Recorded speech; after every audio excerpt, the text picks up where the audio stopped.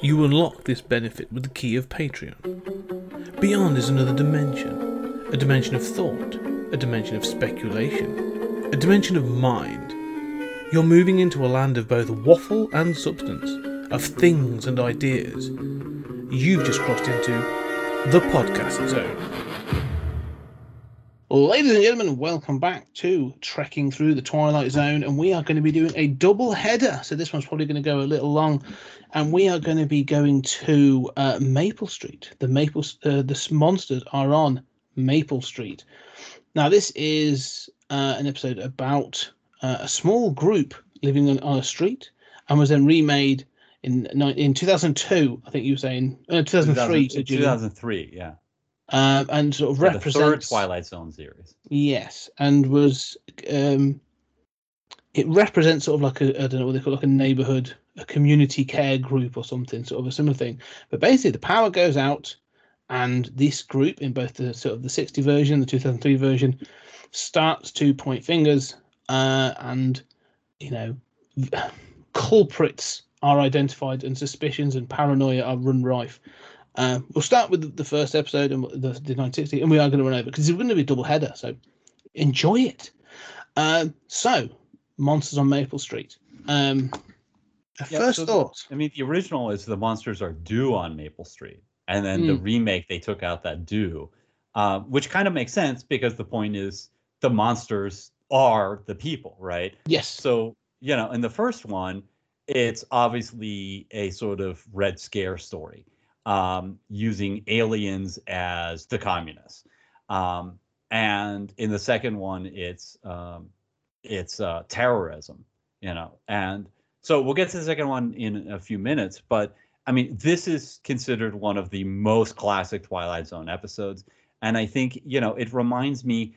We've talked about Twilight Zone writing and how much I admire sort of the conciseness and the proper unveiling of plot and implication. This reminds me of just like classic drama of like 12 Angry Men. It has that sort of just like good playwriting dialogue to it.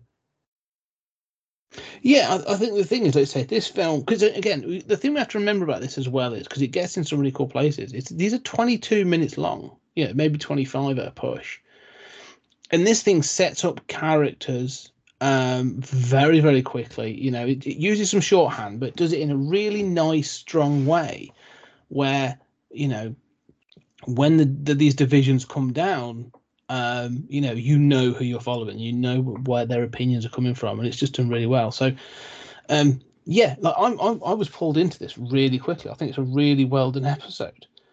It feels very... What's the word I'm looking for? Like, I assume this may be one of the first versions of this story, but this episode felt very influential. This idea of this dissent amongst close groups. So I was thinking of like, obviously there's the remake, but things like The Burbs with the Tom Hanks film. This idea of suburbia, but also a film like, say, The Mist, the Stephen King, sort of based on Stephen King. Any film where you get like a group of people or a group of disparate people stuck together in a situation, and the suspicion starts to sort of like, and paranoia starts to run rife. Like this episode sort of, I wouldn't say it was a cliche. I think it sort of sets up a lot of those things where, this has been a very influential episode. So it was quite cool to sort of see that. Yeah, and it's relatively early, to see that sort of thing. I mean, in that sense, it's sort of like it borrows from the Arthur Miller play, The Crucible, which is 1953, and which uses the Salem witch trials as an allegory for the Red Scare. Yeah. So, here it's aliens. And, the funny thing is that because it's the Twilight Zone, we're seeing lots of aliens. And in fact, at the end, it was aliens, right? You see them boarding their flying saucer. So their beliefs are it is completely possible in this universe that this is aliens. But I think, it's the unraveling of the community. It's the way an idea is seized upon, and it's the way you see that idea, just sort of that germ of an idea, like, it's like Inception, right? That germ of an idea just grows and develops and mutates, and then fingers are pointed and more fingers are pointed. And I find myself thinking, of the madness of crowds and of times that I have, been in scenario. I mean, I'm so scared of, I've said before that I'm so scared of like concerts, where it's like, you should not be this enthusiastic, if the singer comes up and says like, all right, now we're going to burn down the, target this minority, you guys would just go right away. Everything he says you think is brilliant. I just get this fear, and having been in car crashes and situations where, I was in a situation where a guy had fallen and his head was caved in and there was blood on the ground, but it was at night. And I watched people twice my age go over and say, oh, no, here's a pen. The pen broke and that's ink. And I had to dip my hands in it and hold it up to the light and say, no, look, this is blood. We have to get this dude to a hospital. And I was the only one who, I mean, you're just around people who, you realize you're going to have to, this ability of humans to believe in things because others are believing them, It's also, like I say, it's about having that narrative, isn't it? Like, if you can connect the dots for a narrative, and that's the sort of thing, that's where, this both episodes sort of hit this point of, so in the first episode, one guy's his car, no one else's stuff, all the electrics are off, including cars and everything. And but his car can start, and it starts by itself. It starts by itself, yeah, and it singles him out, and all of a sudden it becomes this narrative of, well, yes, and he does do these weird things, and someone else points out that, well, yeah, I've seen him outside at night staring at the sky, and so something that, if you saw one of your neighbours actually doing, you would go, Occam's razor.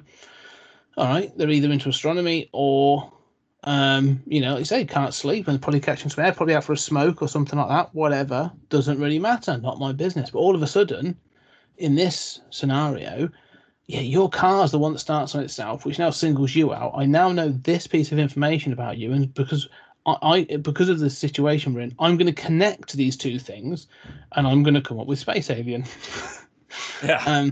But I love the fact that this keeps happening. Like, the main guy who's trying to sort of take control of the situation, sort of the pragmatic one, is going like, hang on, like none of this makes any sense. Stop being so ridiculous. That he has a ham radio, but he's like, his wife for some reason has been talking about the fact he's always down there, and he's like, yeah, but it's just a ham radio. It's like, yeah, but who are you talking to? Who's talking to you?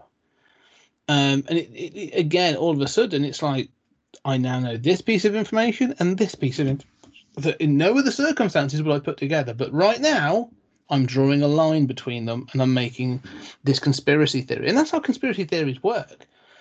And that's how these sort of, like, insane narratives build up, where these two events did happen, but and usually they would not be considered in the same, conversation. But right now, I'm drawing a line between them. Well, and of course, now we live in the culture of conspiracy theorists. Yes. Yeah. Everything is a damn conspiracy theory. One of the things that I really like about what you're saying and about the episode is, this way in which, if you are asking the question itself has power, right? Like, I mean, does Joe Biden eat babies? I'm only asking questions, this thing that they do of saying, I'm only asking questions. The question itself has power, because the implication is that it drops an idea in someone's head. Right. And this might be true. This is a valid line of inquiry. And then when you start looking for evidence, if you are looking for evidence to confirm something, you will find that evidence. And the other thing as well is just that you say about evidence. Not finding evidence is sometimes just as good as finding evidence, and that's part of the problem. Right. Absence of evidence becomes evidence. Yes. And, and you see throughout the episode situations in which somebody is confronted by the rest of the group, and you think, okay, what should they say here? And you realize there's no right answer. That anything that they say, just like during the Red Scare, will aggravate the crowd further. So if you say, like, this is ridiculous, well, how dare you defy Congress? What are you covering up for? Why? We are trying to stop aliens on our block. Why are you making fun of this? This is a serious matter. Who would make fun of this except for an alien? On the other hand, if you say, yes, it's true that I have a ham radio, but I use it for this. Okay, well, you've confessed to that. Let's see it. Right? Yeah. Let's go the next step further. Now, who are you talking to? Right? So there's no right answer. There's no way to shut this down. I mean, this to me, like you said, that one thing of like, it's that joke, isn't it? Sort of, you say to someone, oh, that's exactly what they want you to think, or that's exactly what, a space alien would say. And it makes me think of like, whenever I hear of this thing, I always think of what they call the ducking stool, which was a tool used to identify witches. It's that thing of like, we shall hold them under the water for so long. If they drown, then they're not a witch. If they don't drown, then they are a witch, and we can burn them. And you're sort of like, you can't win on this one. Like, so it's that sort of like catch-22. Like, you've created this ridiculous narrative in your head, and no matter what happens now, you are still going to try and navigate to this conclusion. Like, you've reached the conclusion and you are going to navigate to it no matter how you get there.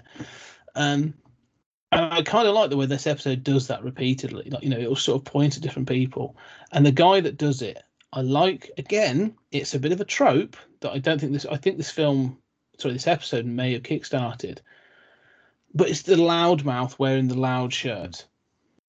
Yeah. And I like gung ho, who's a bit of a hotspur. Yeah, and the thing is, and again, he is repeated in by, and I forget the actor's name in the 2003 version, but I know him from Bosch and a couple of other things he's been in. But I like him as an actor; he's very good. But he plays that same role as being sort of like, but in that they give him like the football jacket and all that kind of stuff. But it feels all too real, doesn't it? The loudmouth in the group that's like, well, that's what we should be doing. It's straight to pulling guns, or straight to suspicion, or straight to, pointing at the other. Well, and we both live in cultures in which this is happening, right? I mean, and has always happened. And maybe this is true of all cultures. But we like to think that we are above it and that we are better. Whether it was, anti-Islam, Islamophobia after 9/11, or, anti-Iranian sentiment, after the Iranian hostage crisis. Now there's, again, the other is, Mexicans and, and now Afghanis who might, come here and invade us, it goes back, quote. So after Pearl Harbor, there was the anti-Japanese sentiment in America. You ever get a chance to read George Takei's memoirs about it? Like, it was this instant reaction of, hang on, that's the other. We've got to get everything like it out because it can't be trusted, and that's the key to this. It's trust, isn't it? It comes to a sort of the. I like the end result of the first one because it centers on an individual. The fact that like loudmouth, he brings his shotgun. Nobody else seems to. They sort of like they're all fine. There's a moment when the guy says like, why have a gun? This is ridiculous. Like, he actually highlights the ludicrousness of the situation. And then when he pulls the gun back, and then there's someone walking down the street in shadow, and they fire the gun, it kills this old guy, and he then starts to try to defend his position, and everyone's like, well, no, you fired. Like, you're accountable for this. Like, you've got to face up to this. And then it's sort of like, like I say, But before that, it's the fact there's a moment, like a little mini montage of them blaming everybody. They blame the kid Yeah. and everything. Like, it's just. Well, what's interesting there, and this goes back to like Salem, is like Charlie, who shot Pete Van Horn, who was scouting Floral Street. You never find out if like, I mean, this is maybe a problem. Like, you never find out if one street over, all the lights are on, right? You think you would see that, but yeah. So Charlie, cornered, is deflects the suspicion onto Tommy as the kid who, he raised the alien possibility, which is, from Pulp Fiction, right? So, and that's sort of like, okay, well, now I'm under investigation. You've got to name names. You've got to, accuse others to throw the mob off, effectively killing you. And, here again, we see this in not just Salem, but we see this in, the Red Scare. You've got to name names. We see this. It happened, and that's the thing. Because I love his reaction. He's on his doorstep. He's been hit, and he's got his head's bleeding, and people are turning on him. And he says, "No, I know who it was. I know who it was. I'll tell you who it was." And everyone stops because they've been throwing stones at him. And he does. He singles out the kid, and everyone turns on the boy. And it's this thing, like I say, this deflection. I not so long ago read Vincent Price's, obviously, we talked about him recently, but Vincent Price's biography. And in that, he talks about working in Hollywood in the late 40s and early 50s, and that happened to him. He was brought up because he was relatively liberal. They was accused of being a communist. He was cleared. But he says one of the things that they said to him was, this can go away if you name other people. Right. And he risked being blackballed in Hollywood because he was like, well, I don't know anyone. And a lot of people were blackballed. I mean, a lot of people lost their careers. Their marriages were destroyed. Their lives were destroyed. And all for nothing. In many cases, the truth was that some people were communists, but they weren't plotting to overthrow the government in league with Russia. And some people had been to a meeting, 20 years earlier when it wasn't a big deal. They were on college and they went to a meeting to find out more, and they, got a flyer and never thought about it again. But, now they're on some list as you went to a communist meeting. What, in the 30s? Mean, when we're going through the Great Depression, yeah, of course there were some communist meetings. Capitalism had really failed at that time. So I mean, those dynamics of group madness and how you cannot defend yourself. Nothing will satisfy the mob.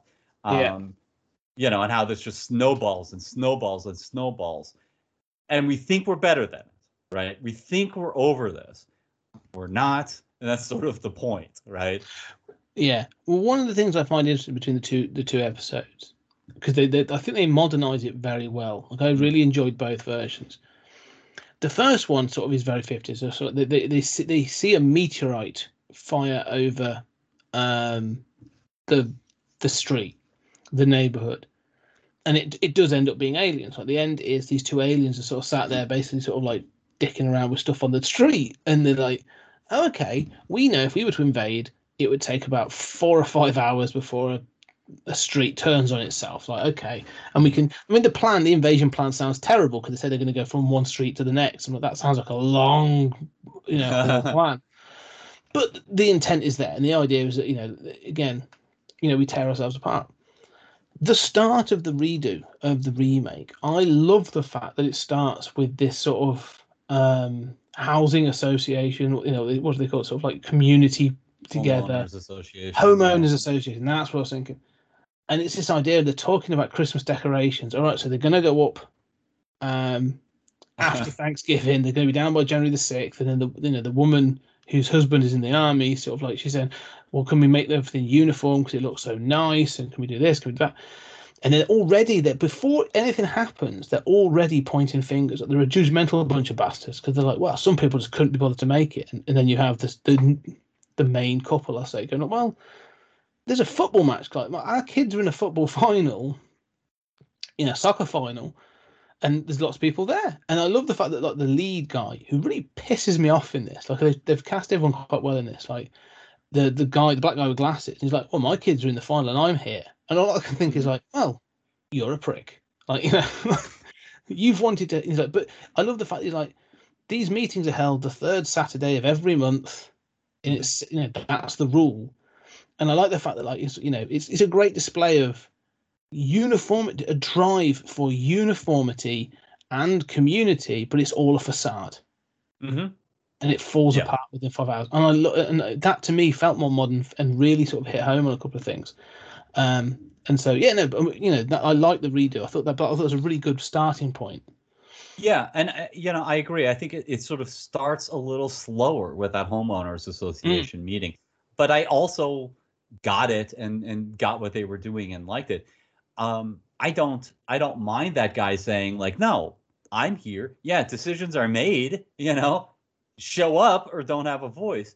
But then they talk about how like, oh yeah, nobody's invited the new family. You know. Then the implication is that they're ethnic in some way, and you know they're a little strange, and nobody's bothered to really go up. You know, they're sort of keeping to themselves. They've got a fence up. What about that fence? But yeah, I think your point is very well made about sort of the artificiality of these communities and how, you know, I often lament the death of neighborhoods. And how, you know, in my parents' day, you know, if somebody lost their job, the neighbors showed up and said, oh, I'm so sorry. We're going to insist on doing your laundry. Here's this food. We're going to, you know, we're going to help you out. We're going to give you money, you know. And now that is unthinkable. Nobody would ever do that. I mean, even bringing food would be like, no, you're putting a spotlight on how that person lost their job. Leave it alone. We wouldn't dare do any of that. And yet we have these associations that decide on like how tall a fence can be, you know, what that can be made of. That basketball hoop is, you know, 1 foot too close to the road. And so you're going to have to tear it down. And everybody resents it. And everybody has complaints about their neighbors. And so it is this, as you say, it is this kind of like artificial community, but it's a community that's already rife with, you know, tension. And that, yeah, there's a tension, and that's a good point, because there's tension clearly in this group from the very get-go.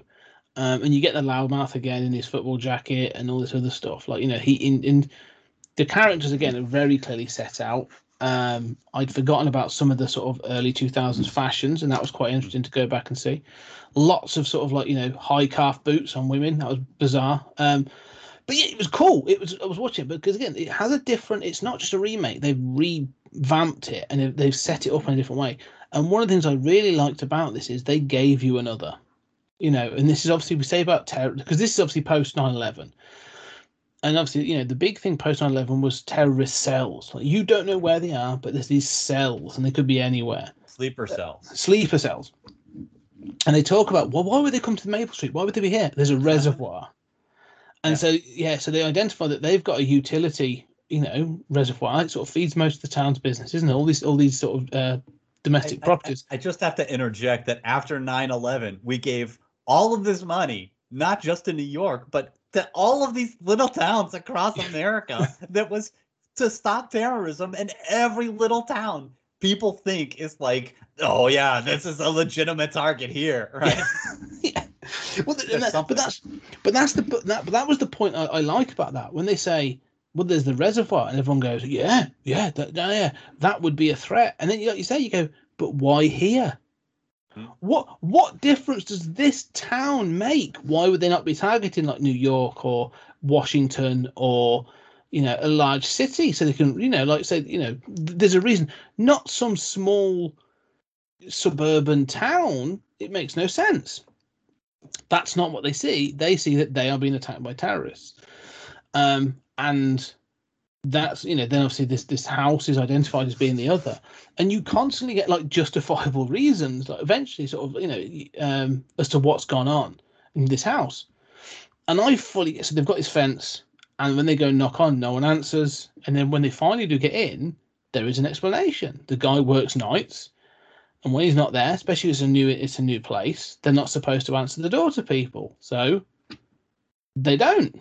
And you go, all right, fine, that sort of makes sense if you're moving into a new neighborhood for a bit. Like, but they're not. It's all, as we said before, it's a narrative, and it becomes another nugget in an already established narrative to feed this conclusion. And so yeah, it's interesting how this one sort of plays out, because this one as well, the end, this sort of, it introduces the end of the first one, and then sort of like plays that out again, because the loudmouth pulls a gun on the pragmatist kind of lead character, and you know, he says that the guy says to him, he says, well, if you shoot me, fine, but when this is over, like, you're still accountable for shooting someone in the face. And it is a bit like, right, yeah, all right, you're fine, all right. Fair point at this point. Yeah, and you feel in that moment, like, how much does he believe that this really is happening, right? Because if you really believe it, and you think this guy, you know, I mean, I'm not saying you should shoot, but I mean, if on the other hand there's some doubt, right, like this may resolve itself, and this isn't a sleeper cell, and I'm going to be held accountable for shooting this guy, right? Yeah. There's got to be some doubt. I think it's worth reviewing like what evidence they have in these two versions. So in the first one, you have the car, none of the cars start, and then, you know, the power just goes out, and then there's a car that starts by itself and then stops by itself, and then lights start going on, you know, and in different houses light up at different order. Yeah, right. Especially at the end, it's just, you know, a cavalcade of, and so with the end, with the aliens being responsible, the idea is that they have just done this to increase the paranoia and finger pointing. So in the second one, I think it's remarkably careful. None of the cars start. No car starts on its own. The first thing that happens that, you know, isn't in sync with all the power and portable video game being turned off and everything is this family. The father comes home to his house with the, you know, with the fence around it, and they're shocked to see a moving car. Now, of course, that car's been outside of Maple Street, right? Yeah. So it hasn't been hit by the EMP or whatever it is, and then their house lights up. So those are the only things that, you know, obviously both point to that family, but those are the only points of evidence and the only departure from the sort of EMP effect. Yeah, the only other suggestion of anything that comes from anybody is from, I forget her name, is the lady whose husband's a captain in the army. And she's the one that keeps like dropping information. She's like, I've heard about EMPs and what they can do. She's the one that identifies that they live next to a reservoir, and that's the kind of tactical target they want. And so it becomes this idea for me of just enough information to be dangerous. And that's what keeps fueling this, where she either confirms or instigates an idea that everyone goes, oh, yeah. Well, yeah. She's almost like, you know, if you were to take today's parlance, she'd be like social media. She just keeps injecting this idea that you can't really justify, but you know just enough to be stupid. Yeah. You know, like, I'm an anti-vaxxer because, well, nothing you said actually is true, but it sounds scientific. Or, you know, COVID is this, or whatever these things could be. It's that injection of, I've heard about EMPs, I've heard what they do to people, I've heard about what these sleeper cells, I've heard what they do. You know, it's constantly that, and it's just enough information. And it says this is what it means about information, but not being able to pass out fact from opinion, that sort of thing. Yeah, I should say that there's another piece of evidence, which is just before the end, they start finding these surveillance devices. Yeah, and they point out that, you know, this father and this family works with an electronics store. So that's the third piece of evidence, and then that is just enough to just burn down the house, you know, kill them all. But yeah, I mean, this thing that, you know, you're talking about like a little knowledge and a little piece of evidence. it's worth pointing out how high the stakes are. And this is that maybe this is related to that, supposed Hitler quote about the big lie, right? But, if you convince people that there are sleeper cells and your neighbors could be part of a sleeper cell waiting to do another 9/11, right? We could have one here. It could be, especially after 9/11, it seems dumb, but on 9/11, 9/12, we thought this was going to happen repeatedly. We thought, this was the beginning of a new order, and, it didn't work out that way. But people really believe that. And if you think that communists have infiltrated the government and there's going to be a revolution in America, but, by the same token, if you believe that there is a democratic conspiracy to kidnap children. Now, I should point out, kidnappings are at phenomenally low rates. I mean, you're more likely to be struck by lightning than have a child kidnapped anymore. Not that it's not a big deal when it happens, but, this is not an epidemic. But if you really believe that children are being kidnapped and having their body fluids, taken and, they're being eaten. I mean, let's investigate this. Let's go into that pizza place, and find out what's in that basement. So the stakes are big, but of course, it's all bullshit. Yeah. And the thing is, it ends up in the sort of the tragedy. I mean, again, they make the point in this episode of when he's about to pull the trigger, and he says that when this is over, you're accountable. You've got to face up to what you've done. And as you say, at the end of it, it ends with them attacking the house of the guy who works for the whatever, the electronics store, and burning it down. And who knows how many? You don't see. That's where it ends. To be fair, it pans out, and you find out that actually this was the American military running a test, and that opens up another bunch of questions for me. But like you say, when this is all simmers down, the next day they killed a family. And it comes down.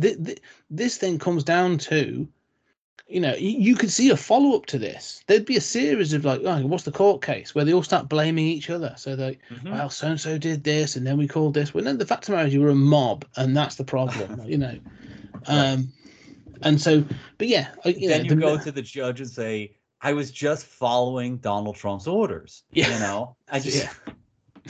Right. No, everybody turns on everybody. This community's never going to be the same again. Right. I mean, what's going to happen to these kids? They've witnessed a family being murdered. Well, the first one to attack the house is the kid. He takes his hockey stick, and he's the one that breaks the window to let his dad throw the gaskaline tank in. Then somebody throws a Molotov cocktail in. So I quite like that it was the kid who sort of instigates it.